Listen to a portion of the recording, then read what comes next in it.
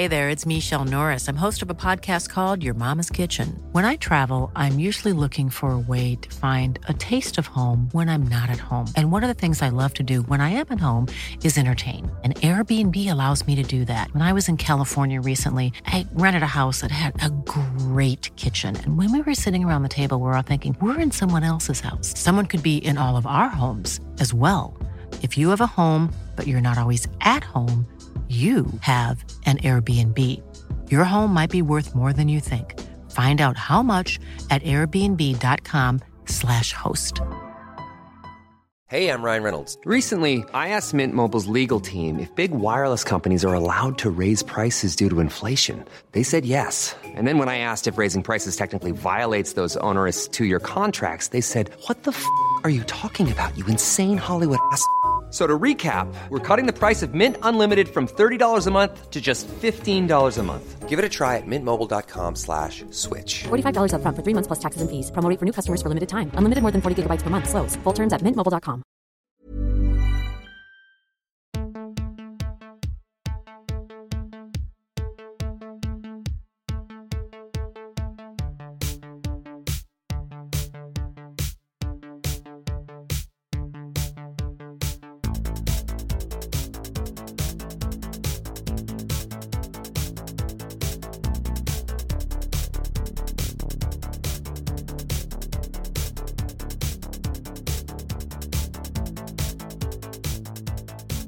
Welcome to Bad Dad, Rad Dad, where we look for better dads one movie at a time. I'm Kylie. And I'm Elliot. And we're going to talk about the movies we watched this week before crowning the baddest dad and raddest dad of them all.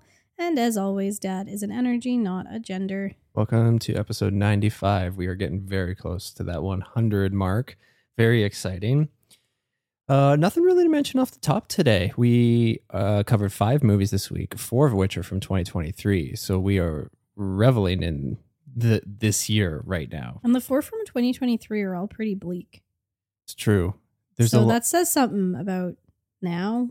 There's a lot of bleak movies and a lot of grief movies coming out. And I'm not going to say we're not into it. And I'm not going to say that's not where the world's at. Truly. Let's get into it. We kick things off by going to Metro Cinema and seeing the 2023 drama/thriller, The Royal Hotel. It was directed by Kitty Green, as well as written by Kitty Green and Oscar Redding. It stars Julia Garner as Hannah, Jessica Henwick as Liv, Daniel Henshaw as Dolly, and Hugo Weaving as Billy, who was a bit of a surprise for you specifically. Yeah, I didn't figure out that was him. Too much beard. A lot of beard and a lot of Australian accent, which we don't get a lot of from Hugo Weaving. Synopsis. Backpackers Hannah and Liv take a job in a remote Australian pub for some extra cash and are confronted with a bunch of unruly locals and a situation that grows rapidly out of their control. What do you think of The Royal Hotel? I found this movie really stressful. Very stressful. It was one that I wouldn't say I was like looking forward to, but it was on my radar. We thought about trying to see it at Cineplex, but we hate Cineplex. And then when it was coming to Metro, it was like, yeah, this had been on my radar. Let's make a point of going out to see it. And that's always lovely because the audiences are so good. 99% of the time at Metro.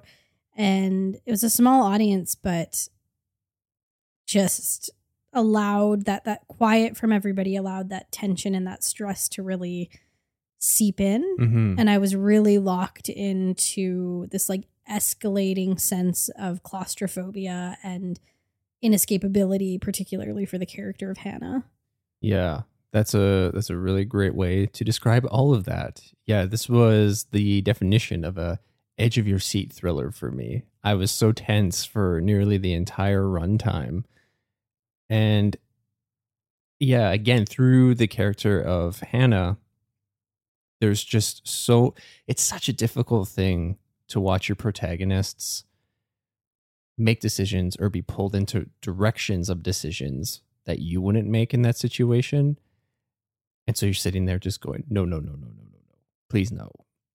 Yeah, there's been a lot of, this movie is not particularly well liked generally on the internet. And part of me thinks that's review bombing from folks who are like criticizing the fact or like criticizing, not the right word, but angry at the fact that the movie is a critique of like how men treat women. Oh no.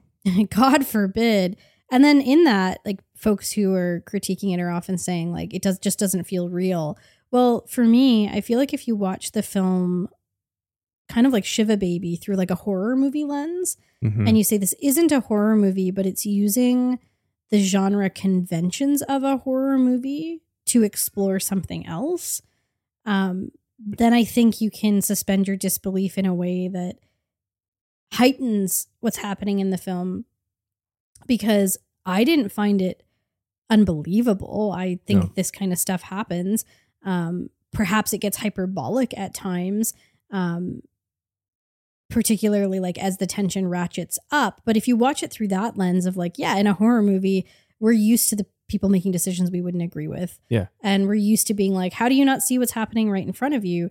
But I think using that lens to show that that also happens in real life, where like, you know, for the sake of politeness or for the sake of money or for the sake of, you know, there aren't other options, people make choices that we think they shouldn't make. But in the moment, that's what feels like the only thing they can do to them.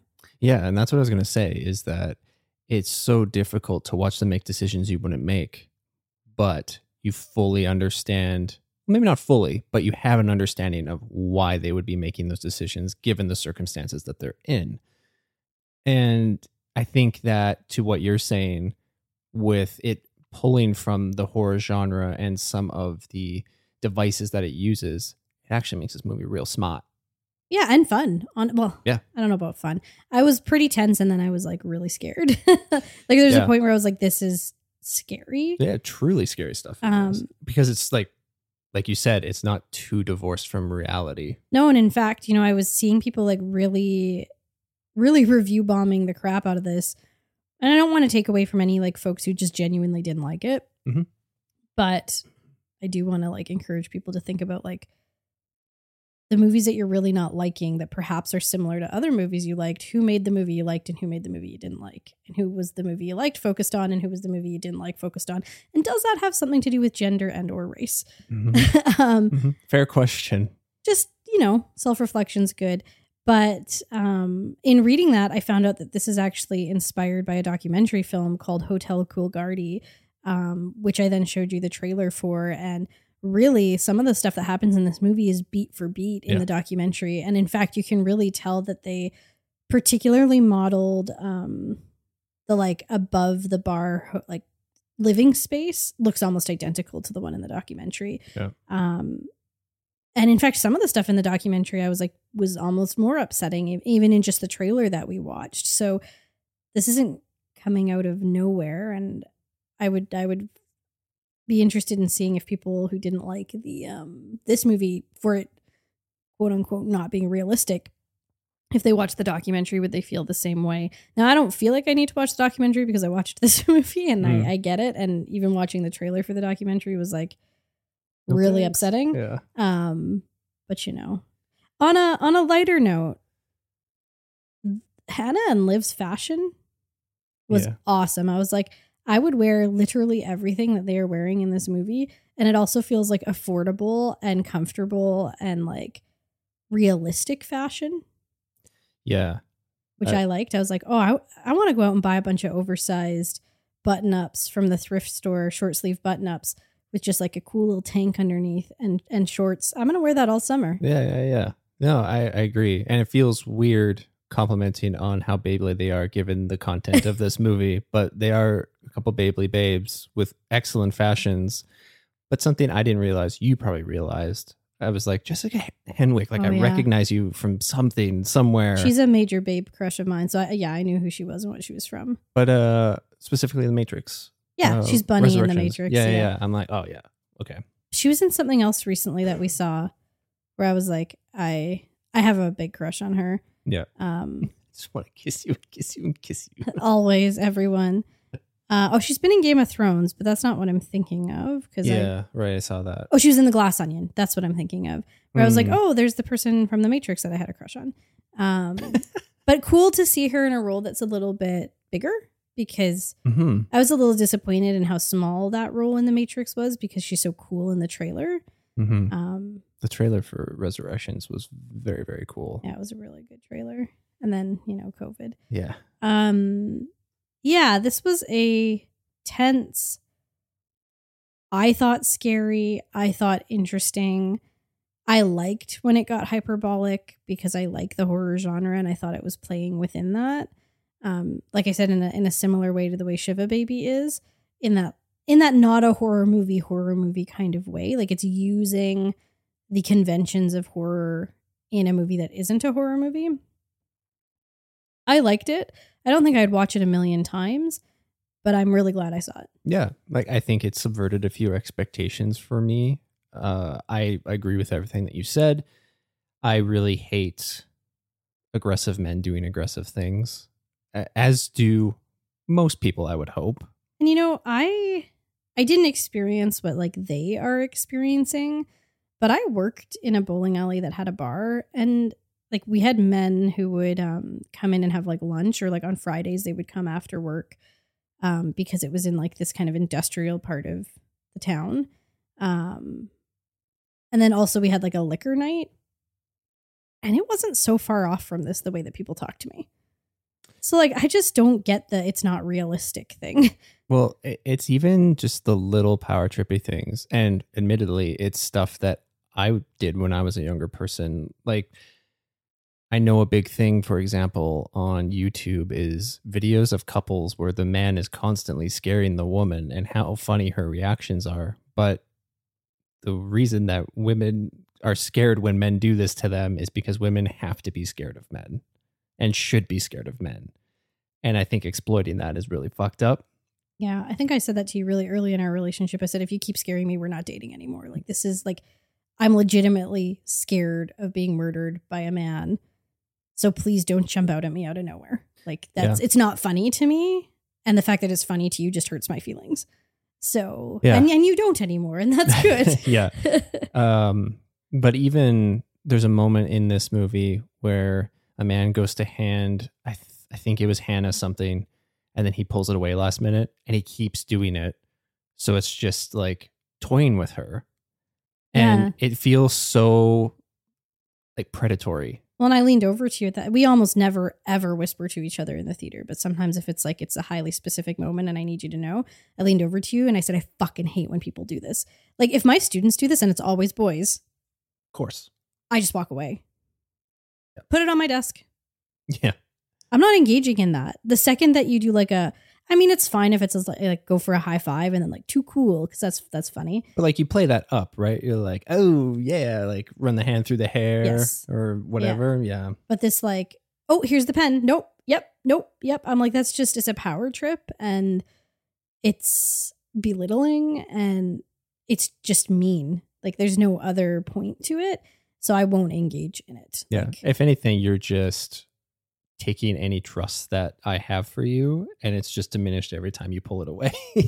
Yeah. So there's a lot of little moments like that. And yes, it ratchets up to a point where perhaps for some folks it feels like, well, it wouldn't get that far. And it's like, but I think that's kind of the point of the movie, is looking at how these everyday microaggressions, these everyday little moments that certain folks might think are innocuous actually aren't, and what they can build towards, especially when then you take this setting of like a highly isolated place, like where they filmed the town's called Yatina. There's only 9 people who live there, like in real life. That's nuts. So, you're putting it in this like pressure cooker, and I thought it was fascinating. I thought it was horrifying. I thought it was well acted.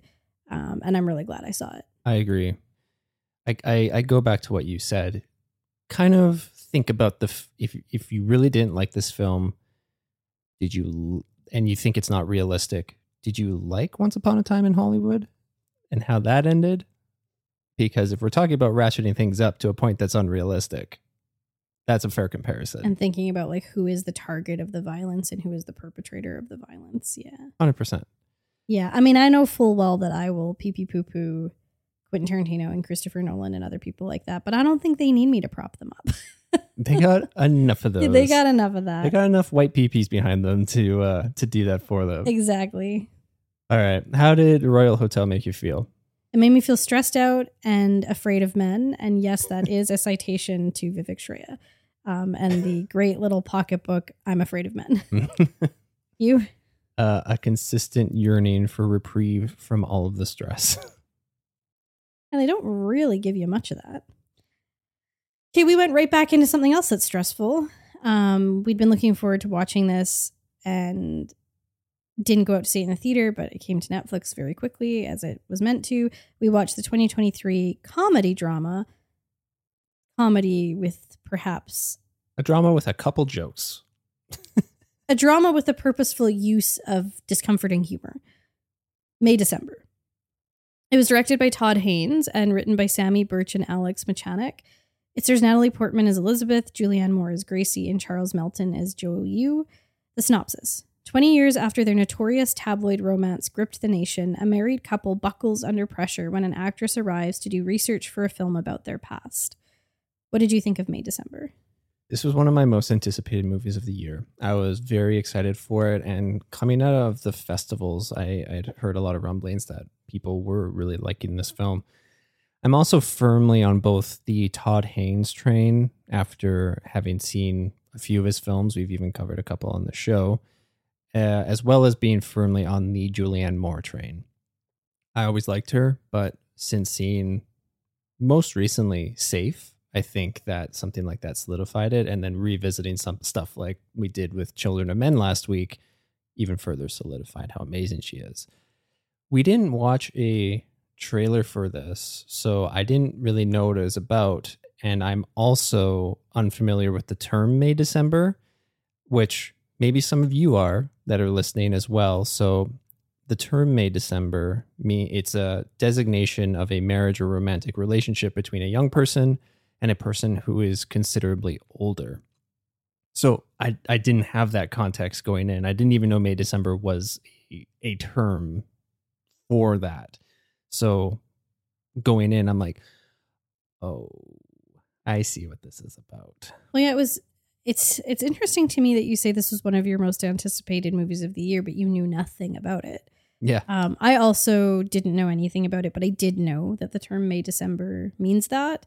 It's especially used in like older films, like older films, like classic Hollywood films for a May December romance with like an older man and like a 20-something-year-old woman, right? Like it's not typically about underage people, but it would be like Leonardo DiCaprio and the people he's dating. Like they're adults.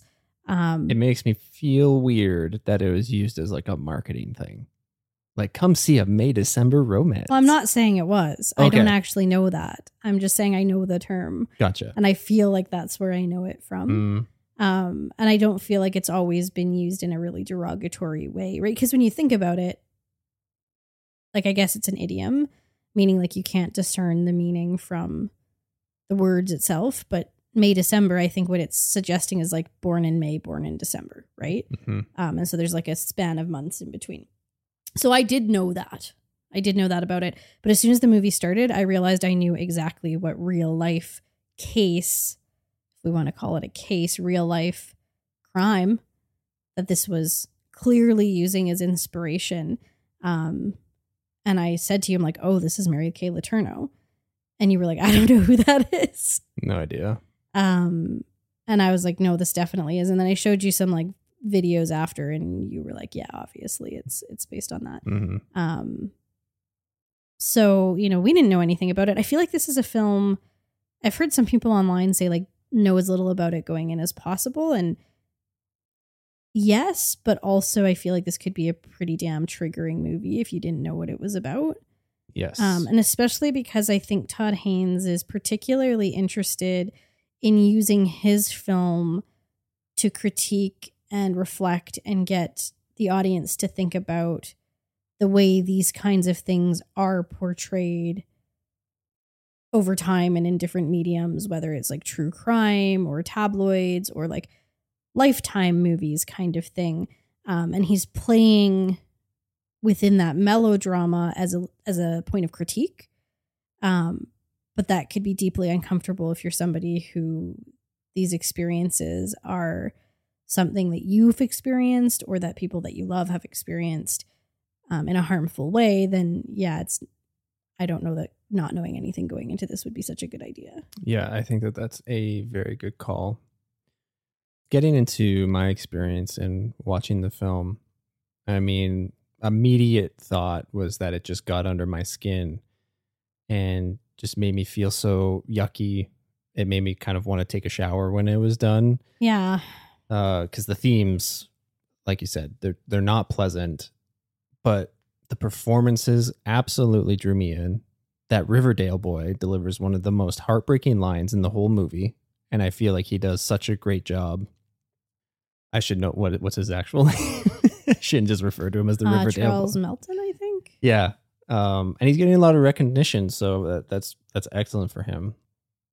And there's so many moments throughout the movie and specific lines that just made me want to curl into myself and die, just with how yucky they were. There was some difficult to sit through, even just moments of dialogue. And I think that the way that Todd Haynes directs it and gets the performances that he gets and that are delivered by the actors just adds to the whole thing. Like, it is literally just the cream of the crop in terms of performances. And I think the biggest takeaway that I'm going to have from the whole thing is just the craft. Because Jesus Christ, this is a gorgeous movie. Yeah, I mean, I've talked about this a few times on the show, but I'm not immediately adept at visual analysis.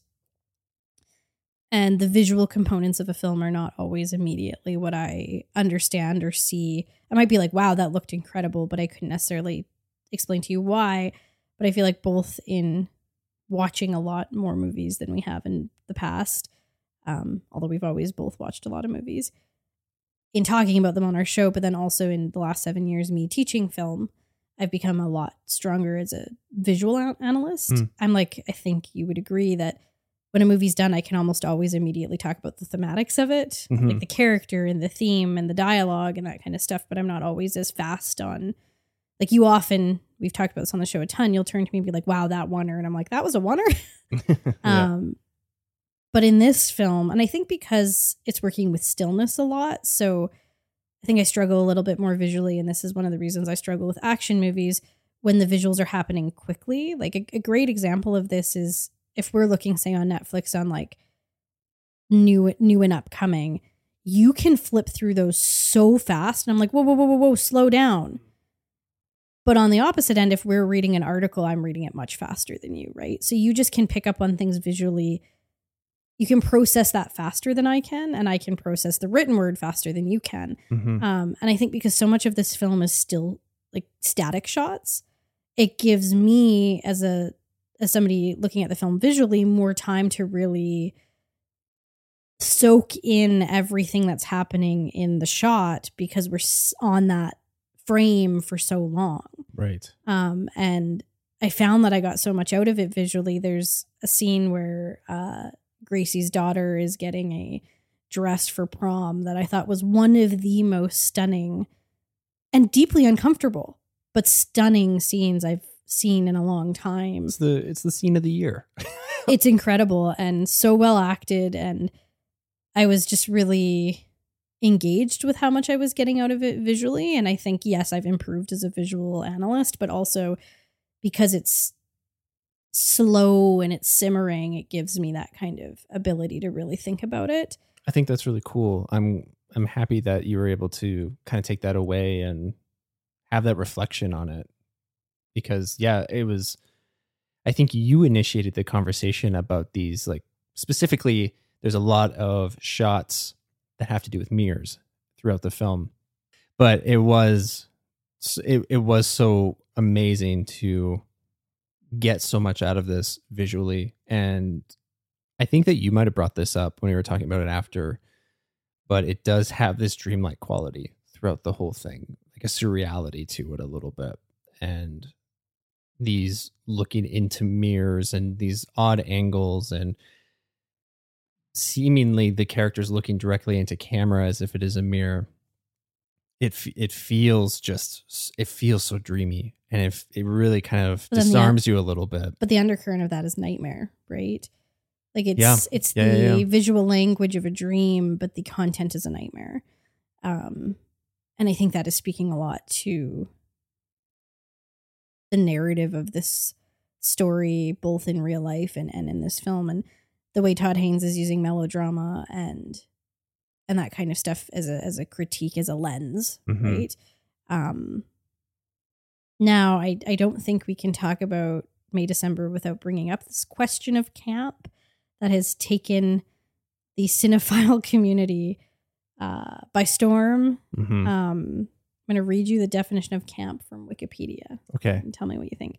So on Wikipedia, and just it's a long article, but the just top bit, camp, quote, is an aesthetic style and sensibility that regards something as appealing because of its bad taste and ironic value.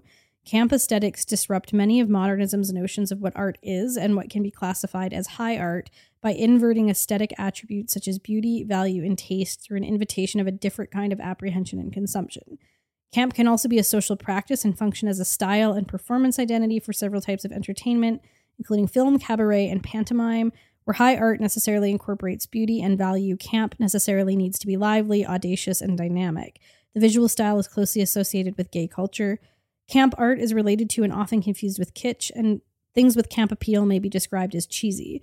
In 1909, Oxford English Dictionary defined camp as ostentatious, exaggerated, affected, theatrical, effeminate, or homosexual behavior, and by the middle of the 1970s, camp was defined by the college edition of Webster's New World Dictionary as banality, mediocrity, artifice, and ostentation so extreme as to amuse or have a perversely sophisticated appeal. The American writer Susan Sontag's essay Notes on Camp, 1964, emphasized its key elements as artifice, frivolity, naive middle-class pretentiousness, and shocking excess. Thoughts? I don't think that definition, at least for me, fits in with the description of this. Like, I think of camp and I think of Rocky Horror Picture Show, or I think of a couple weeks ago or last week we watched Dr. Caligari. I think that the word of the day for this film, for May December, is melodrama. Like that's what I got from it. But there's this weird thing happening right now where it seems like any dramatic movie that has a little bit of humor in it is being kind of regarded as camp, which I find really interesting.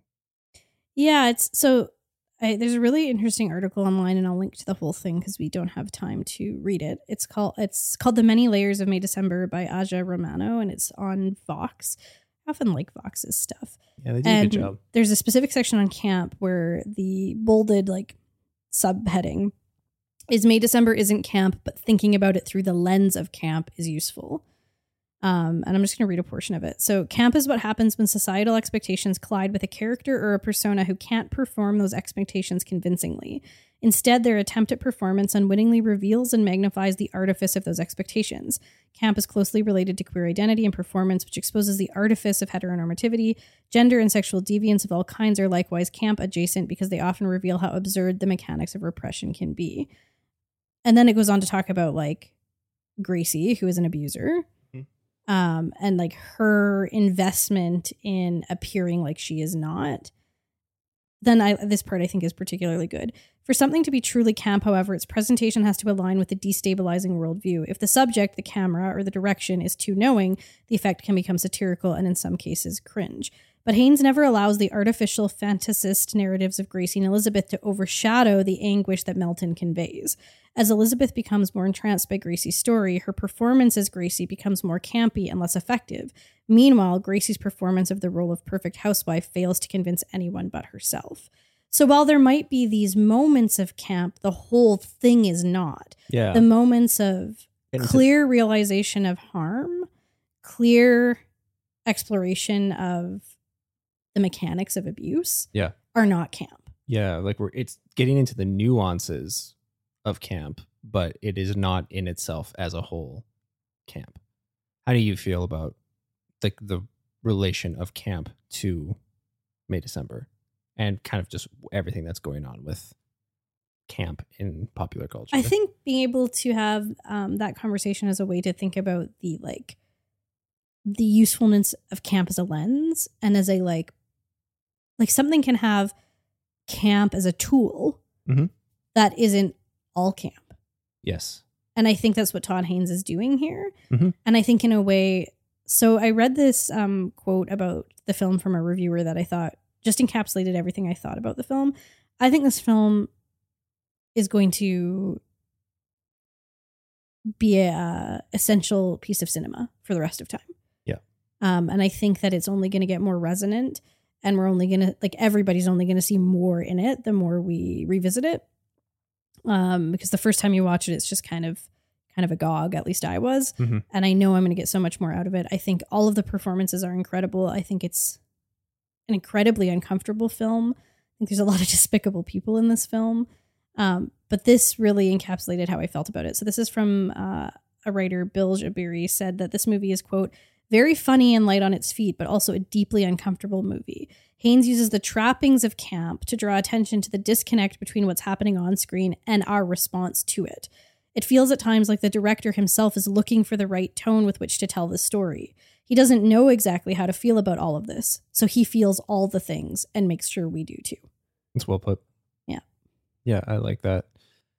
Yeah, I don't think it's...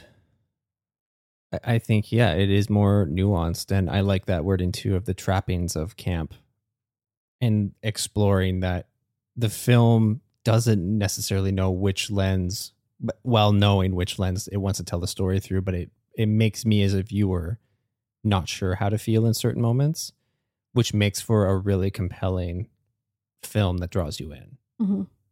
It's interesting.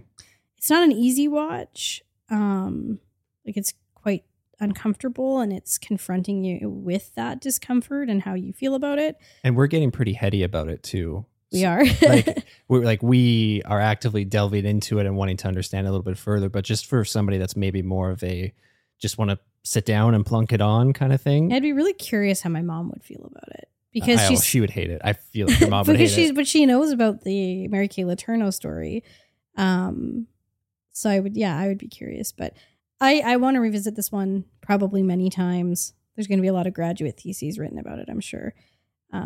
It's so funny when I was talking with people at work about it who also watched it. I said then, and this was the day after we watched it, I'm like, I don't know if I would watch it again. But since kind of reading more about it and then now having this conversation, I'm like, nah, I'd like to see it again because I feel like I could get something different from it and learn something new on a subsequent watch. Yeah. How did May December make you feel? An admiring discomfort. How did it make you feel? Increasingly tightening tension. Ooh, yeah. It's the name of the game for movies this week, with the exception of this next one. Yeah, we're going to go back a little bit. Get out of 2023 and the yucky plucky a little bit. And then we're going to go revisit a pretty important film to the two of us. It's 2004's comedy drama romance film, Garden State.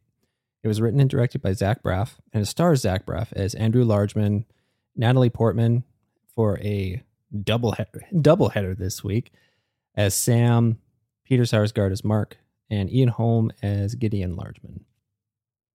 Synopsis. A quietly troubled young man returns home for his mother's funeral after being estranged from his family for a decade. We're getting out of the yucky plucky, but we're still in the grief.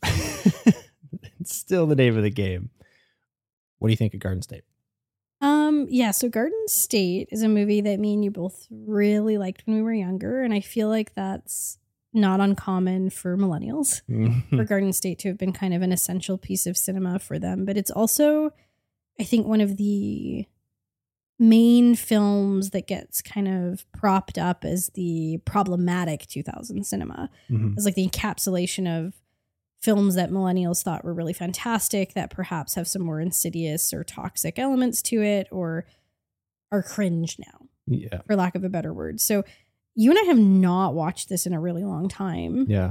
It's funny. We own it on Blu-ray, but I feel like I bought it at a time when I still really loved the movie. I'm like, oh, and Blu-rays were just becoming a thing. I'm like, gotta get Garden State on Blu-ray, of course. But I don't think we watched it. We maybe watched it when we first got it. Haven't watched it in like 10 years, maybe. Yeah, I'm going to say at least a decade. And it's nerve-wracking to go back and visit something that you really liked that for any number of reasons you don't feel so great about now. Like we've talked about this several times on the show with the fact that there's a lot of Johnny Depp movies that mean a lot to me, but I don't support him as a person or artist anymore. And how do you reconcile that with like these films that he's not the only person involved in? Now, this is a different kind of thing because it's not about a director or an actor or like something we've learned about those people, but it's about the film itself and kind of where it stands in this, 2000s. The oddies are tough. Yeah, this conversation about language and whose stories are being told. And, we got made fun of a lot in, latter end of high school and beginning of our young adulthood for being hipsters. And this kind of encapsulates like the hipster trend, the indie trend. And I haven't heard the word hipster in a long time. But we used to get that, like people used to ribbingly call us hipsters. All the time. Right? Like especially in our family and like our my older siblings and stuff like that. So yeah, it's you go and revisit this and you think, well, this is gonna ruin it forever. In not revisiting it hasn't yet been ruined, and this will be like the nail in the coffin. Before we actually talk about what rewatching it was like, do we want to talk about our history with it a little bit? Yeah, why don't you get into yours first? I literally don't remember the first time I watched it. That's okay. But I think my older sister Britt might have shown it to me. I know she had the soundtrack. She actually had really good taste in music. And then she like got all of her CDs stolen out of her vehicle, and she had like a binder full of them. And I think it was just so dejecting that she never really picked music back up. It's a really sad story. She just was so dejected that like this collection of CDs she'd been working on forever and spent so much money on all got taken. Oh yeah, and it was like, what's the point in trying to rebuild that library back up? Oh yeah, I'd be fucking obliterated. That would be crushing. So anyway, that's a really sad story. But yeah, I don't remember the first time I watched it. I do remember that when I watched it and over the many subsequent viewings, I really related to what this film was saying about like not feeling at home in your family. That was something I really felt as a young person, especially after my parents separated, but before as well, and really struggling with feelings of discomfort, like in my literal physical household, but also within like my family structure and the emotional and relational parts of my immediate family structure. And that wasn't something I had necessarily seen on film in a way that took it seriously. I think maybe the next time I would see that is kind of like Royal Tenenbaums, but that one's a little kind of going in a little bit of a different direction. I also really related to the idea, like the hope that this film has for if you don't feel at home in your family, you will find family in others, which I thought was really beautiful. And then like kind of culminating with that idea of like, it's okay to not be okay and to say that you're not okay. And even if your family won't recognize that, which is how I felt a lot of my childhood and probably still feel now, I just don't live with them anymore. Other people will be there to say it's okay for you to not be okay. And I see that, like another person will say, I see that, and that's okay even if these other people don't. And honestly, all of that still feels true in the film to me. And because those were some of my first moments of like seeing that on film, I've seen it in much more nuanced ways in literature and film since then, and television. But this was kind of my first exposure to like seeing that in a character, recognizing myself in that and being like moved and kind of soothed a little bit by it. Then of course the soundtrack rips. This was my introduction to the Shins, who are now continue to be some of my favorite music. And like everybody seems to feel that way. Like I was wearing the Shins pullover the other day from when we saw them in concert. And my principal at my school was just like, what does your sweater say? Like I was just walking down the hallway and he yells at me and I said, the Shins. And he goes, oh, New Slang, one of my favorite songs. Changed my like, life. And I wanted to be like, oh, probably from Garden State, right? And I just loved this movie so much. And it was one of those ones, kind of like how After Sun feels to me now, of like showing this to somebody felt vulnerable. Like showing this to somebody felt like I'm expressing part of who I am and how I feel to you. And that's a vulnerable kind of scary act. I skipped English class to show the boy I was courting in high school this, and he liked it. Nice. I also showed him Donnie Darko. We were on kind of this, like we'd skip class and go to his house. We had like a nice kind of like TV room in the basement. And we'd watch movies together before we officially started dating. And I just remember that moment of being like, I'm going to show this to him. I'm so excited. So it's like had an important place in my life. And then, you know, on another level, the first time you and I reconnected after high school, we watched Scrubs. Yeah. So it's kind of cute. Okay, you tell me about your Garden State history. Garden State was such a pillar for me in discovering more independent films. I remember the first time that I watched it, and it was actually my family went to Blockbuster and rented a bunch of movies, and this was one of them. I don't think that I picked it. Like, I think that one of my parents picked it, but I was intrigued by it, and we put it on, and my parents didn't like it. Of course. But I really liked it. I'm just like, holy shit. Like, it just kind of really blew me away and just hit me in a way I couldn't necessarily describe. But the themes, the music, everything about it just coalesced into speaking to my soul as probably a 15, 16-year-old person.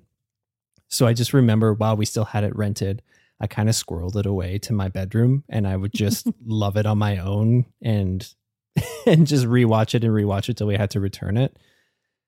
And then I eventually just bought it for myself, and I watched it a whole bunch. But the thing I remember most about Garden State is that any crush that I was courting in high school, and I had a lot of crushes in high school, this was usually the first movie that I'd want to show them. So same. Yeah, absolutely. So we did the same thing. Like we would go on like a first date or a early date, and then it'd be like coming back to my house. Like, can you pass the Garden State test? Well, and I think you hit the nail on the head, and I never articulated it this way, but I think it is definitely showing this vulnerability. And like, this movie affected me and is such a reflection of my tastes and kind of what is resonating in my heart right now.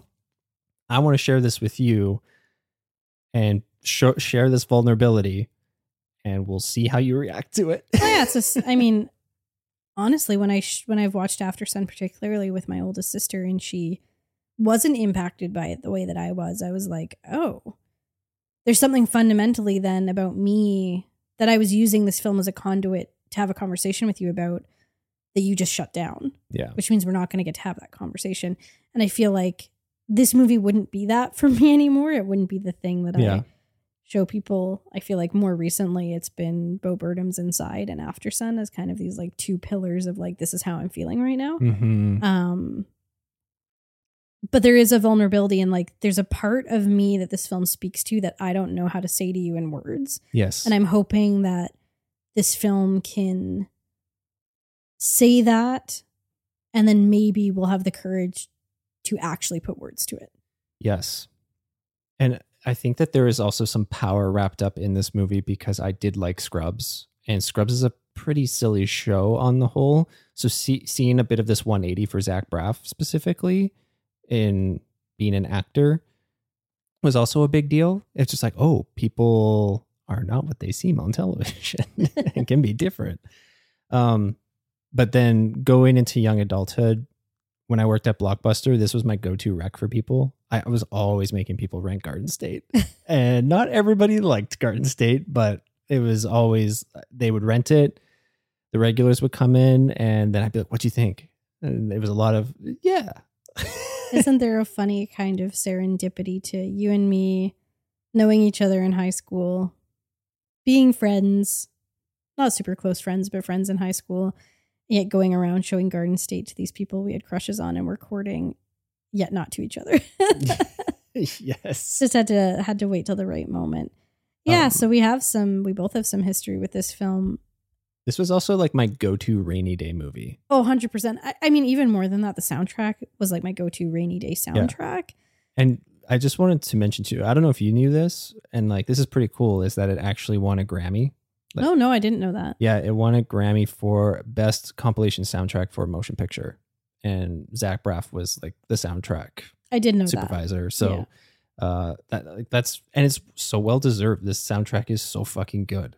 I don't care for the Imogen Heap, but I know you don't. Other than that, I do really like the soundtrack. And even I don't often put this soundtrack on anymore on a rainy day, but I do listen to Port of Morrow by the Shins a lot on rainy days. That and I can't remember what it's called, but there's a Band of Horses album that I often listen to a lot. Oh yeah, I can see the cover. I don't know. Yeah, I think it's like Cease to Something. Doesn't matter. Let's talk about then actually revisiting this. I think we've talked very nicely about what the film once meant to us, but then that's a scary thing, right? If like this film meant that much to you then, and it wasn't just, oh, I liked it, it was cool. Like, I'm fine to not really love Quentin Tarantino movies anymore. They didn't mean anything to me beyond like Fight Club as well. Like, it was just cool cred. It was just a cool movie. But this is something different. There's an emotional core to it, attached to it. Mm-hmm. And as soon as we started rewatching it, I was like, oh my goodness, I know this film back to front. Oh yeah. I kind of forgot that I've seen it so many times. Oh yeah. Now, the biggest critiques of it now, of course, are the like sensitive boy manic pixie dream girl dynamic. And this is kind of one of the key films that's talked about when you talk about a manic pixie dream girl. And then also the ableism in the language. And I think to a degree also in like Andrew's mom and like the way she's talked about. And the way that her disability is used as like a shorthand for insufferable life. Yes. Of course, I think within the film, it's the way that her husband sees it as an insufferable life that makes it one, not her disability itself. But there is, it's really disappointing when you watch a film and there's ableist slurs in it. And that is such a staple of the aughts and the 90s, I would say. And like, it's so unfortunate because they just hit it over the head multiple times in a row. Yeah. You're like, okay, are we through this yet? And then it's like, nope, bam, not bam, yet. Bam. Yeah. And then, I mean, for sure, Natalie Portman is a manic pixie dream girl. So the term manic pixie dream girl was actually coined in a review for the film Elizabethtown, which I've never seen. Interesting. Talking about the character of Kirsten Dunst. I don't feel like that's what people usually prop up as the main example now. I would say Garden State's one of the key ones. The person who coined the term obviously didn't know it was going to become what it is now. Nathan Rabin defined it as, quote, one-dimensional, existing only to provide emotional support to the protagonist or to teach him important life lessons while receiving nothing in return, exists solely in the fevered imaginations of sensitive writer-directors to teach broodingly soulful young men to embrace life and its infinite mysteries and adventures. So, where a female character only exists to teach a young, sensitive man that he's worthwhile. And she's not. Let's be honest. Yeah. She's quirky and how great of him that he likes the quirky girl. And so that's hard to watch now. Especially with somebody as talented as Natalie Portman, who's like a fucking powerhouse and can, no doubt, and has proven so, can hold down a movie completely on her own and be an absolute badass, that she's just kind of relegated to this. Like, I mean, I think she does a really good job in it, to be honest. Oh, yeah. Like, there's no doubt that they got some fucking talented people in this movie that are really good at the material, at delivering the material they're given. But there are those disappointing aspects throughout. The thing about watching this movie, though, and I've been using this language in my Letterboxd review and in like talking with people afterwards, that I'm done being embarrassed at things I used to like. I'm just done with that. Like, I don't need to apologize for things I used to like. I can speak about what I thought of them then, why they meant something to me, and how I feel about them now. Yeah, I'm with you. I kind of don't believe in guilty pleasures. No, but this is beyond that, right? In this like tripping over yourself to say, I don't like this anymore, you know, or that was bad. This thing I liked was bad. And I think you can talk about like the manic pixie dream girls, that sucks. Yeah. The ableism, that sucks. But there's also some stuff in this film that still really works for me. And, you know, It is from the 2000s. Zach Braff was in his early 20s when he wrote and directed it. Yeah. Like, when I was in my early 20s, this movie still spoke to me, you know? And so there's still a lot about it that really works for me. And I know nostalgia is a big part of that and like how it's bringing me back to those moments. But what I'm more interested in now than being like, oh, I'm so embarrassed that I liked this movie as I watch it, is being like, wow, look at what this movie meant to me, even as I shift my perspective on what does and doesn't work for me in the film now. And so just having that grace and that tenderness for these things that meant something to me rather than dismissing them and saying that they suck now. Yeah, I'm with you on that. And I think that's really beautiful.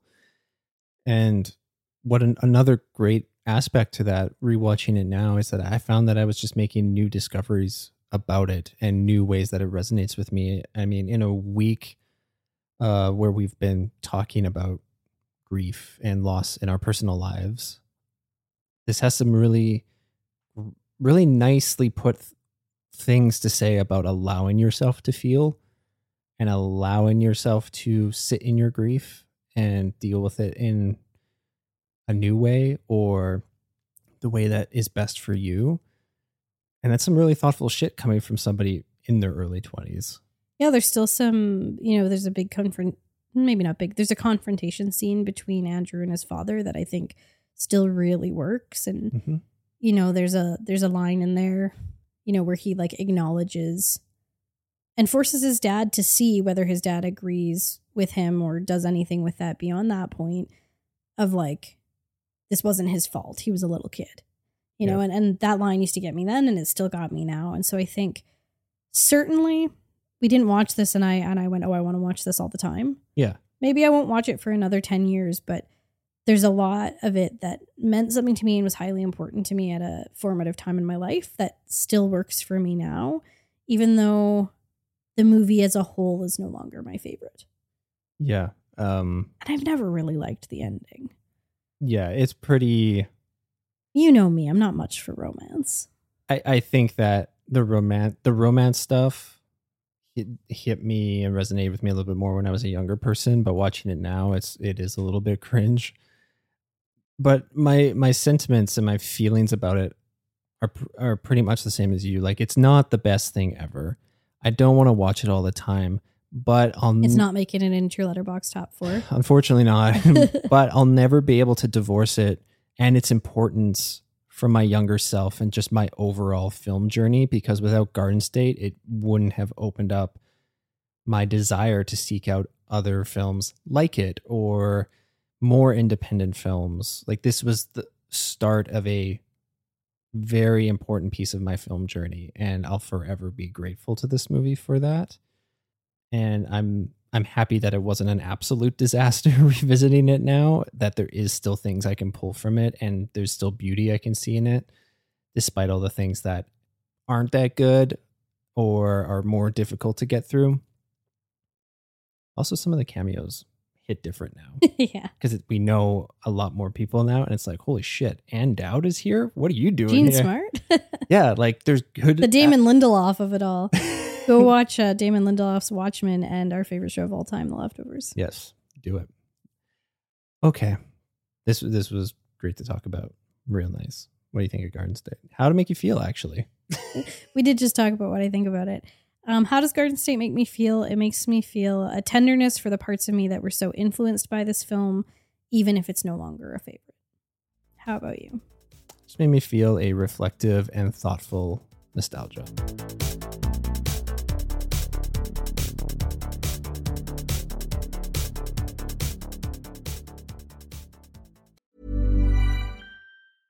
I'm Sandra, and I'm just the professional your small business was looking for. But you didn't hire me because you didn't use LinkedIn Jobs. LinkedIn has professionals you can't find anywhere else, including those who aren't actively looking for a new job, but might be open to the perfect role, like me. In a given month, over 70% of LinkedIn users don't visit other leading job sites. So if you're not looking on LinkedIn, you'll miss out on great candidates like Sandra. Start hiring professionals like a professional. Post your free job on linkedin.com/people today. Hey, Dave. Yeah, Randy. Since we founded Bombas, we've always said our socks, underwear, and T-shirts are super soft. Any new ideas? Maybe sublimely soft. Or disgustingly cozy. Wait, what? I got it. Bombas. Absurdly comfortable essentials for yourself and for those facing homelessness. Because one purchased equals one donated. Wow, did we just write an ad? Yes. Bombas. Big comfort for everyone. Go to bombas.com/ACAST and use code ACAST for 20% off your first purchase.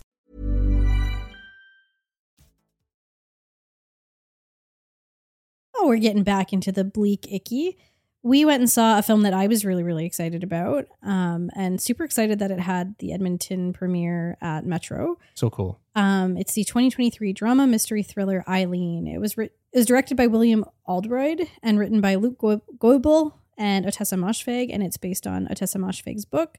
It stars Thomasin McKenzie as Eileen, Shea Wiggum as Jim, and Anne Hathaway as Rebecca. Synopsis: a woman's friendship with a new coworker at the prison facility where she works takes a sinister turn. What did you think of Eileen? So you set up for me that Moshfegh just loves the ick. So that immediately had me looking forward to this because I do like a little ick. And the trailer that I watched leading up to this, I found quite compelling. So I was into this. And then you were working so hard to read the book leading up to this coming out. Then I'm like, okay, well, if she's this invested, I am very much looking forward to this as well. I really liked the book a lot. Otessa Moshfegh is a controversial figure in the book community because of her ickiness. Like her, she's what Yorgos Lanthimos is in film, she is in literature. Mm-hmm. But that's my jam. Yeah. I love icky fiction. I love icky film. This is a dark, dark book. I think the book's a little bit darker than the movie, but the movie's pretty dark too. Mm-hmm. But this film, it just revels in discomfort, but also sadness, I felt. And I just think that Thomasin McKenzie crushes. And as soon as Anne Hathaway, her character of Rebecca, rolls in, all babely and seductive, the film still does a great job in casting suspicion and doubt about her character and her motives. And we're not even fully in the know of what Eileen's intentions are and what she wants to do and what her thoughts about what's going through her head, which is so interesting because that's kind of the perspective of the book. Yeah, the book's all interiority, and the book is actually narrated from her 50 years in the future. So it's a really different approach, but what I really love, and I think in rushing to read the book, I've read the book a little too close to the film. I like when I can put some more distance to really see them as two different things. Moshfegh wrote the screenplay, and she has actually said that she thinks the film is better than the book. Interesting. Which is a very like Stephen King on Carrie. Mm-hmm. And so I kind of am interested. I know you've said you don't think that you'd rewatch this, but I really do think I would. It's a Christmas movie, for goodness sake. I keep saying that I won't rewatch this stuff, and then I sit with it for like an extra day, and then I'm like, no, fuck, I would rewatch it. And I think I'll like it more on rewatch, especially as I get distance from the book. But I also really liked the book enough that I would reread it, which is good because I bought it, which I didn't want to do because I'm trying not to buy books anymore. But the wait at the library was too long and I wouldn't have been able to read it before the movie. I want to read you a couple like sound bites from what different people have said about this movie. Okay. So Jessica Kiang has called it wildly audacious, wondrously twisted, deliciously deranged. David Rooney has called it malevolent and playful, morbidly funny and disturbing. And Alyssa Wilkinson has called it dark, dank and disturbing. Feels like it's got dirt beneath its fingernails. And I feel like all of that is really accurate. Jessica Kiang goes on to say, quote, "The movie making terminology is apt because this is a film that is practically drunk on the possibilities of cinema, pumping a recklessly modern energy through a plethora of classic Hollywood genres. It moves sometimes sinuously, sometimes with a lurching abruptness from Circean romantic melodrama to film noir into black comedy horror, coming to rest somewhere in the realms of one of the more fucked up Hitchcock thrillers." Jesus Christ, these descriptions are so good. Yeah. But it is all of that. And I was really... it's set in the 60s, and I thought that they did such a good job with that. Mm-hmm. And I was really impressed with how they managed to take some of that interiority of Eileen and how she feels about herself and put that through visuals and through these kind of fantasy moments that had people, the audience, gasping, clutching their chests. It was a really interesting audience experience because the reactions were like quite big. It was, and it's interesting because for films that we see at Metro very lovingly likes every single review of someone who follows them, who sees a movie that they were playing, even if it's a bad review. Yeah. And most people, like with the Royal Hotel, didn't like this. So there's this unique experience when we see a movie at Metro that we also get an immediate sense of what other people in the very audience we were in thought of the movie. Yeah. Most people didn't like this. Yeah. Most people gave it like a 2 or said it was bad. I liked it. I liked it too. I didn't love it. It's not my new favorite movie, but I quite liked it. I think it's this simmering, like simmering's the best word until it has moments of explosion.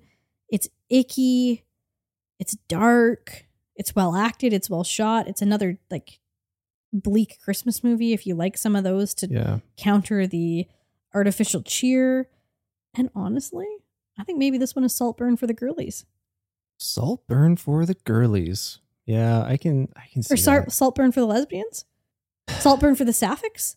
Because Saltburn is also for the girlies and the gays. Let's be clear. But yeah, but like the way that its twists and its mysteries, or light is shone on these mysteries in both. If you're comparing Saltburn to this, which you don't need to, but it made me feel the same way. I'm just like, not in a one's better than the other, but in that would be a great double feature. Yeah, and the way that those things are delivered for me totally work and lifted the experiences in watching both of those movies like that. I was so drawn in by this movie, and I so enjoyed the process of watching it. I enjoyed the audience reaction around us, because there's some moments of punctuation throughout the film that got some gasps from the audience, and I feel like it was during moments where, yes, you should gasp during this. It'd be like a moment of something violent happening. And in a world where we're inundated with violence, I think that is the appropriate reaction to something violent happening. Yeah. Which makes me feel a little bit of comfort in that there's people in the world that also recognize that. There's some real bad dad energy in this. In multiple ways. This is another one where, on the one hand, like with May December, I'm like, I could see how it would be so wonderful to know as little about it as possible. In fact, because Metro's playing this for 2 full weeks, which is fairly rare for a new film. Mm-hmm. They've been playing the trailer a lot. And while I was in the midst of reading the book, I would like put my head down, because I'm like, once I've started reading the book, I'll be able to like figure out what the trailer's saying. Mm. But like May December, there's some pretty damn triggering stuff in this. And so I think I would say approach this film with caution and perhaps look some stuff up about it if there's like some hard nose for you in cinema, or in art in general, because there's some really upsetting elements in this that are talked about at length and in quite descriptive language. So I think it would be unwise to say just go into this without knowing anything about it. Yeah, I mean, depending on who you are. Yeah, absolutely. I mean, we've talked on the show before of our hard nose, and one of them in film is animals being killed on film, or like genuinely distressed or hurt in the process of making a film. Like that is a hard no for us, and we've seen films even recently where that's happened, and it is extremely upsetting, and it made us want to wish that we had known that going in. And I think that I like the way that you said that. If you do have any hard no's, or if there are things that you wish that you wouldn't have known before going into a movie, looking those things up beforehand, never a bad thing. Yeah, and a film that's gonna, and there's lots of websites to look up particular things, right? Like, Does the Dog Die does more than just dog death, but it's a great place to look if you want to know if an animal dies in a film. DoesTheDogDie.com. And I've been really grateful for, there's folks that, like friends that we have that now know that are hard no about animal harm, who will be like, hey, if you were planning on going to see this movie that's playing at Metro, like maybe don't. Very sweet. It's very sweet. Which is really good. And I often I'll say to my students in creative writing, even like giving a quick content warning, like really in the style of Netflix, bloody scenes, like moments of gore, can just be helpful to someone. And I always give the example of Never Have I Ever, where I say, I can handle a dad dying in a film. Of course I can, but my dad died, and my dad died of a heart attack. So sometimes when unexpected, we didn't know it was going to happen. Mm-hmm. So I didn't know that was going to happen in the first episode of Never Have I Ever. And when it did, it was really upsetting, really shocking, really impacted me. And I was fine. But had I known that going in, I would have been prepared for it. Yeah. So it's not like folks are going to be like, even with Pink Flamingos, if we had known about the chicken scene, I don't think we wouldn't have not seen it, but we would have known to like, okay, at this scene, maybe leave the theater or maybe avert our eyes, or just be prepared that we're going to be really upset. It's not about being like, I don't think anyone who's listening to our show feels this way, but it's just about letting people have knowledge and then they can do something with that. So yes, this is one to maybe look some stuff up about because it is icky, it is dark, and it knows it and it goes there. Yeah. This is a film that is not afraid to show some true bleakness of humanity. I just love that description by Alyssa Wilkinson of it's got dirt beneath its fingernails. Yeah. It's a perfect way to describe it. I do want to rewatch it. I think I'll like it more on a rewatch. Yeah. I thought it was well acted. I thought it was well shot. I love a new Christmas classic that isn't what you'd expect for a Christmas classic. How did it make you feel? Mesmerized by its discomfort. How did it make you feel? A simmering discomfort. So we both agree. Discomfort. Discomforting. Okay. Final film of the week. We watched the 2023 drama slash thriller Leave the World Behind. It was written and directed by Sam Esmail based off the novel by Rumaan Alam. It stars a lot of heavy hitters. We have Julia Roberts as Amanda, Mahershala Ali as GH, Ethan Hawke as Clay, Myha'la as Ruth, Farrah McKenzie as Rose, Charlie Evans as Archie, and Kevin Bacon as Danny. Synopsis. A family's getaway to a luxurious rental home takes an ominous turn when a cyber attack knocks out their devices and two strangers appear at the door. What'd you think of Leave the World Behind? Well, I love Sam Esmail. Yeah, we were so excited for this. Mr. Robot is one of my favorite TV shows of all time. It's in that top tier. Likewise.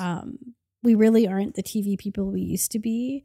And more than ever, we kind of just rewatch things that we know we love. And this is one that, watching this movie, immediately I was like, I want to rewatch Mr. Robot, but we've been trying to rewatch Twin Peaks and failing at it. So probably putting Mr. Robot onto the docket is not great. But if you've never seen Mr. Robot and you are interested, now is a great time to watch it because season 4 is set at, the final season is set at Christmas. Yeah. So if you start it now and you binge the shit out of it, which I'm not a binge watcher, but if that's you. If that's you and you can time it so that you're watching season 4, like right leading up to the holidays, highly recommend. Yeah. I thought that this gave that Sam Esmail like tense, creepy, techno thriller that he's got in Mr. Robot. It doesn't have the grit of Mr. Robot. To me, this is kind of like if Mr. Robot was all from, what's that rich guy's Tyrell? name? Tyrell's wife's point of view. If like the whole show was just from like Tyrell's wife and daughter's point of view, then that would be this movie. Because we're never with like the equivalent of F Society. We never see those people in this. And so I definitely think I'm more, the side that he's looking at in Mr. Robot is the side I'm more interested in. And in fact, when Mr. Robot does kind of go into like the rich fucks world, those are the episodes I'm less interested in when we like get into like Evil Corp and stuff. But I still really liked this movie. Yeah. The more I've sat with it, the more I've liked it. I thought it was pretty great. It sucked me right in and just held me the whole time. And I think that that's due to two things: the stellar cast and the direction of Sam Esmail. I mean, first of all, just talking about Sam Esmail, and one of my favorite things, coming full circle back to visual stuff, I think that the composition and the camera work that Sam Esmail chooses to do across the things that he does is some of my favorite that anybody's doing right now. But I feel like he does some particularly incredible stuff in this film. There's a sequence with Mahershala Ali's character and a beach that is breathtaking. Yeah, it made me wish that, I don't think it came to any theaters in Edmonton. No. But if we were guaranteed a good audience, yeah, some of this would have been like amazing with like big sound and big design. If we had the same experience we had with Godzilla -1 in AVX, yeah, that would have been tip top. Would have been sick. Yeah.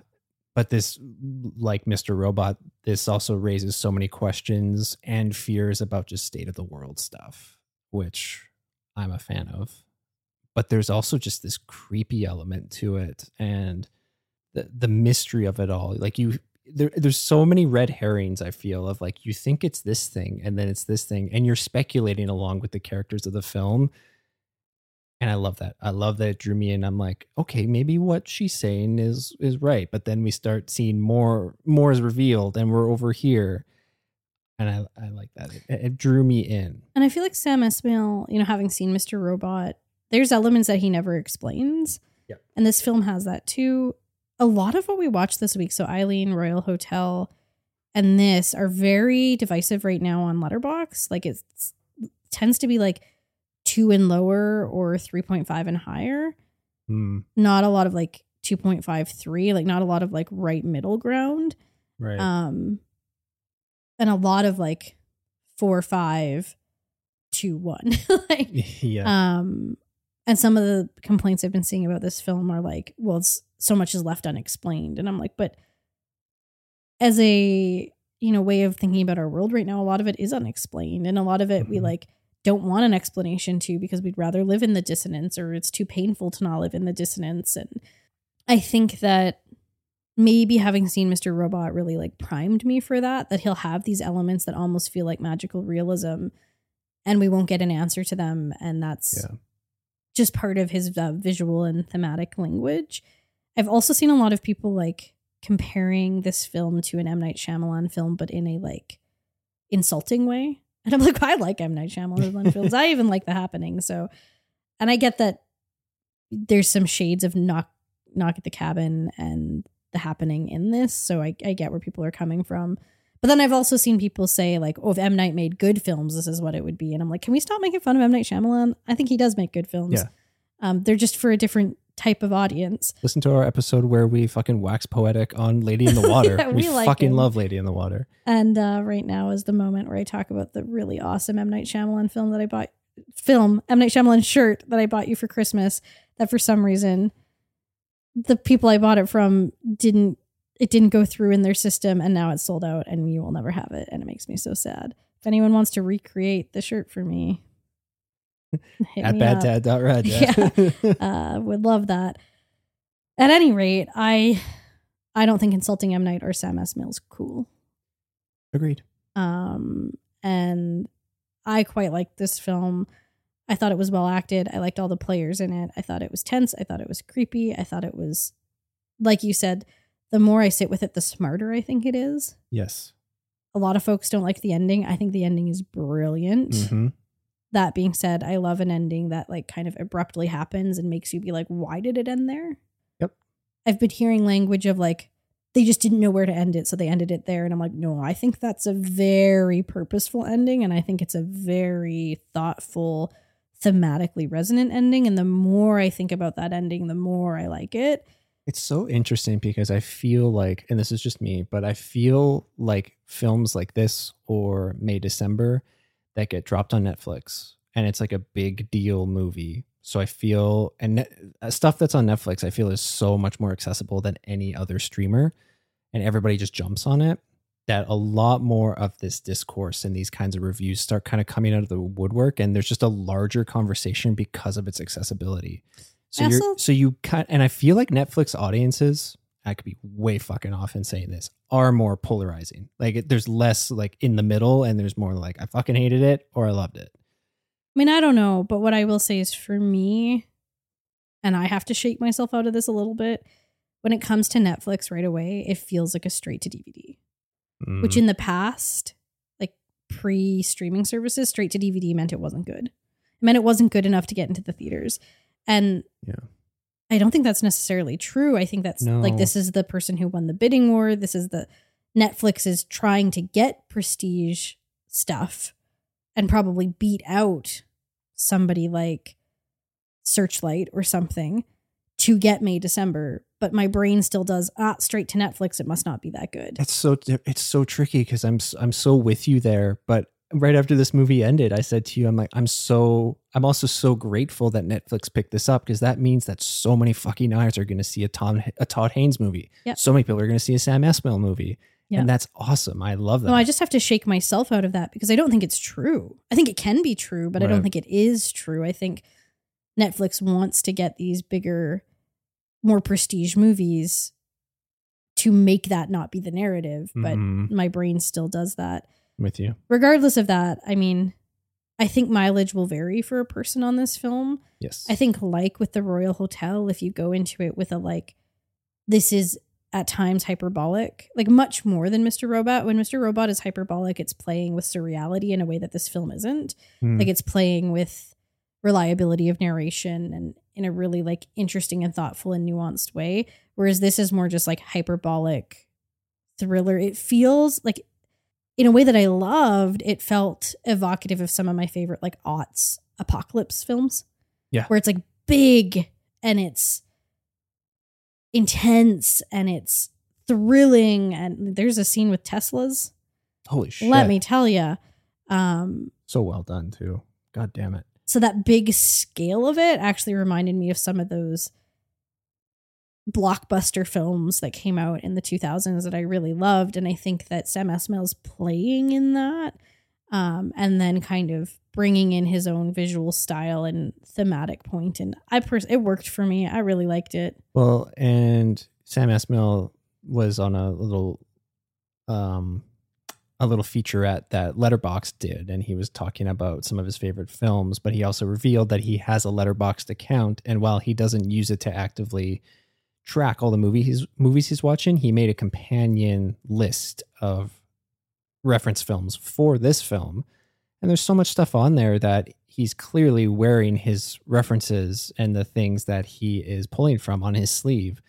I mean, one of his references was Panic Room, and there's a lot of Panic Room stuff. Yeah, so I'm looking at that list right now. Day After Tomorrow is on there. Funny Games, which I definitely felt. Totally. Yeah. Mother, Signs.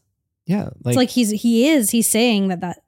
So I'll just read the whole list. It was North by Northwest, Earthquake, The Towering Inferno, The Day After Tomorrow, The Shining, Miracle Mile, Threads, High and Low, Vertigo, Fearless, 2001: A Space Odyssey, Mother, Who's Afraid of Virginia Woolf, 7 Days in May, Funny Games, Chinese Roulette, The Master, Signs, The Thing, The Mist, Parasite, Carnage, The Beguiled, Panic Room, Melancholia, and The Trigger Effect. So I think when you see that, I'm somebody that like the more I engage with something and the more I hear about the intentionality behind it, the more I appreciate and like it, even if it's not my favorite thing ever. Yeah. Like the films that I teach The Village. I think The Village is a masterclass now because we stop and we look at all the intentionality behind it. And, you know, for all the divisiveness about Saltburn, you know, some of the stuff that Emerald Fennell has said, like analyzing specific scenes, and then you see the intentionality that went into it. It just makes me really appreciate it, regardless of how I feel about the film, although I did like Saltburn. Yeah. And so when you look at that and you go, well, he wanted Signs, he wanted The Day After Tomorrow, but then he also wanted Funny Games, and he also wanted Mother, and he also wanted Parasite, and he also wanted Panic Room. I'm like, I see all of that in this. 100%. And then with his own Sam Esmail infused into it. So I liked it. I think lots of people will and lots of people won't. And if you watch the trailer, I think you'll have a good idea of where you'll stand on that. Yeah. And also Friends is a central plot point, which feels timely for us because we finished rewatching it for like the millionth time recently. Yes. Two things for me that I really loved about this / found interesting about this. Interesting was that it's executive produced by the Obamas, Barack and Michelle, which is really, we saw that and it was like, wow, how'd that happen? But all right, interesting. Second was all of the Mr. Robot tie-ins. I guess that Amanda at one point, her laptop is an E-Corp laptop. Yeah, I read this afterwards. I didn't notice it. And then she's got a book, the book that the Red Wheelbarrow guy wrote. Yeah. Yeah. And then they reference something that happens that I'm pretty sure is a direct reference to something that happens in Mr. Robot So that would be setting this and Mr. Robot in the same universe. And that this happened chronologically after Mr. Robot. At one point, I'm like, this is just a Mr. Robot tie-in. Rami Malek's on his way. Unfortunately, no. He's just interested in making bad movies now. Yeah. But I enjoyed this quite a bit. I enjoy it even more now that we've had this conversation. How'd it make you feel? Word of the week this week, tension. It made me feel tension with lingering thematic thought. You? Completely floored by its craft and performances. All right, let's talk about dads. Who is your bad dad of the week? There was a lot of options. Truly. I chose Jim Dunlop from Eileen. Funny, his name is that because he's also the person that makes the guitar picks that I use. Are they Dunlop guitar picks? Yes. Okay. I mean, he's nasty, he's cruel, and he's unrelenting in both of those things. He's just bad. I don't want to get into any more detail than that, but he's just a nasty customer. No, thank you. Who's your nominee? So there really were, Rad Dad was hard this week, but there are a whole lot of bad dads. I picked Elizabeth, Natalie Portman's character in May December. Good pick. The reason I picked this is obviously Gracie's bad dad too, but Gracie is that kind of, you know, her character played by Julianne Moore is like obviously a criminal, obviously a manipulator, obviously an abuser. Then you look at how Elizabeth comes in and uses her celebrity, because we see at the beginning that people are fascinated with her. She uses her celebrity to infiltrate this family and cause additional harm to Joe and his children without any thought of what impact this is going to have on their lives. And there's a particular moment where she does something I think is so unforgivable. She really doesn't consider how these people have experienced such harm and this is going to continue to harm them. And even worse, she deludes herself into thinking that this has some greater purpose. And in that's how she mirrors Gracie more than anything else, where she thinks that what she's doing is justifiable. And I just thought when we talk about that kind of insidious bad dad, you know, and when I really think the film is ultimately like she's the protagonist, I think, Elizabeth. It's her character arc. It's her story. We're entering these people's lives with through her. And the film ends with her as well. And she's bad. Yep. I'm on board with that. Okay. Then Elizabeth, don't be her dad. Rad Dad. Who'd you pick? This was hard. Yes.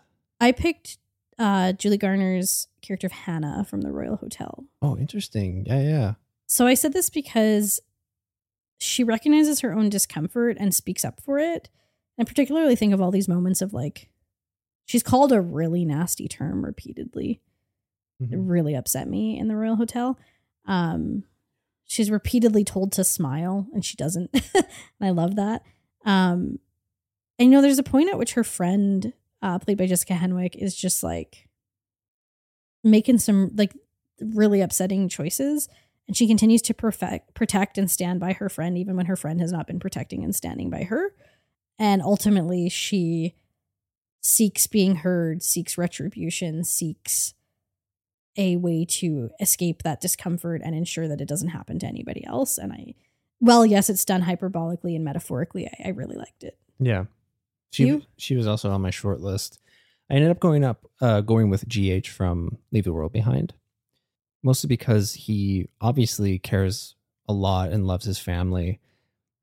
But I feel like I like that he approaches the many situations he's put in with kindness and understanding, both from wanting to convey understanding of what somebody else might be going through and wanting to provide comfort so that he can bring himself into a situation. And I feel like he's just overall a good person to have on your side. Is he a flawless person? Absolutely not. But I feel like as a father figure, he's somebody I would not be afraid to be my dad. He does seem like there's some moments where he's trying to like protect his daughter in a way that perhaps is not what's in her best interest, but I do think he reflects on those moments. Mm-hmm. So I was going to pick him, but I also picked him for something else. And I didn't know if we're allowed to like double dad. Well, are we allowed to double dip our dads? Well, have we done that before? I also have somebody else to mention later. But he was going to be my pick, but then I didn't want to double dip. So I didn't pick him, but we'll pick him and we'll maybe just double dip. Okay. Double dad dip. So GH, Be our be our dad. dad. So we both have bonus daddies. Yeah. And from the sounds of it, they're different. So my bonus daddy is Mahershala Ali's character of JH. I think he's so handsome and so dapper. And that scene where he's dancing to the records. Also, I read a great little piece about how Leave the World Behind is the best argument for physical media that we've seen in a long time between the records and the DVDs. Oh, yeah. And considering our title of last week's episode, I think that's particular. Like an episode recently, I think that's funny. The 92nd episode was The Perks of Being a Physical Media Collector. Okay, so anyway, do you agree? I do. My daddy is Rebecca from Eileen. Anne Hathaway. Really? Oh, yeah. I thought Have you always thought Anne Hathaway's a babe? I'm hit or miss with Anne Hathaway. Okay. And like, that sounds really... I mean, she's obviously a beautiful human. Like she's Yes. an attractive human being, Yes. but just whether she's doing the babely thing for you. And just like the character of Rebecca, the way that she presents herself is just, it's just very babely. And Even at the end? let's not go there. But like when we're first introduced to her, and like when we're in the bar, I'm just like, you can dance with me. Dance with me. And we have two daddies? Two daddies. Two daddies. Yes. Okay. GH and Rebecca? Weet woot. Okay. Hit us with the rad rec of the week. If you're somebody that celebrates Christmas, and you're also somebody like me, and I believe you, Elliot, Christmas shopping ain't your favorite thing to do. It feels like a lot of pressure and it takes time. I also love to just get responsibilities done with ASAP. So to deal with that not fun part of having to buy Christmas presents and deal with all of that, even though the giving of the gifts can be really fun, you and I have started a little tradition that we started last year, and it's made it a lot better, where we pick a night and we go to like early in December before Christmas has become like really hectic at the malls. And we go to this smaller mall in our city, and we go on a weeknight in early December. We finish up any gifts for like nibblings or any other mutual gifts we have to get. And then we split in opposite directions in the mall and get all of our stockings for each other. Mm-hmm. And it's just a cute little tradition where we get to like, you know, have some food court food, which is always fun. Do it together and be like, yeah. And then we're done Christmas shopping after that. There's also just like this sense of risk of like, you'll never like, ooh, what if we run into each other at the same store? Don't look at my bag. Yeah, we did. Where you're like, I'm at London Drugs. Now I'm going to the car. Don't come here. I'm putting them in the trunk.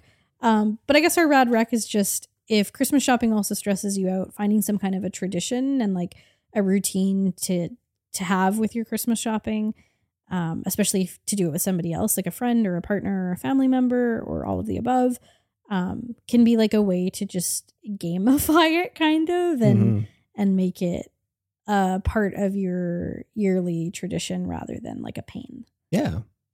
So start some kind of Christmas shopping tradition to make Christmas shopping more exciting. Yeah.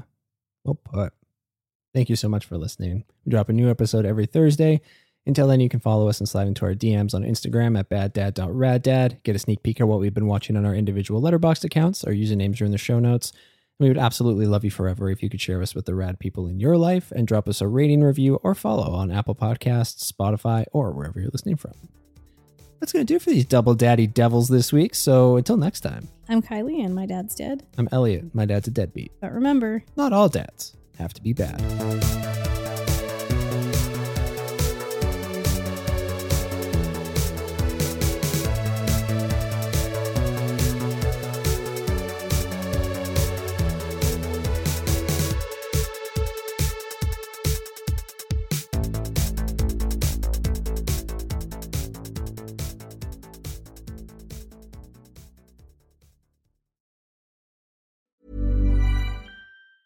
Hey, it's Danny Pellegrino from Everything Iconic.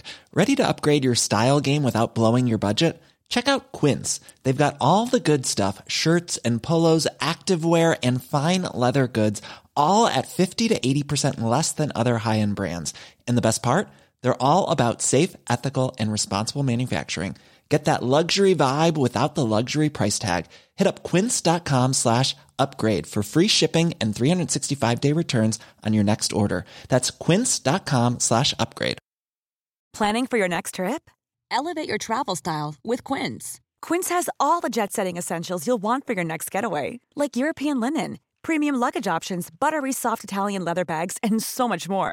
And is all priced at 50 to 80% less than similar brands. Plus, Quince only works with factories that use safe and ethical manufacturing practices. Pack your bags with high-quality essentials you'll be wearing for vacations to come with Quince. Go to quince.com/pack for free shipping and 365-day returns.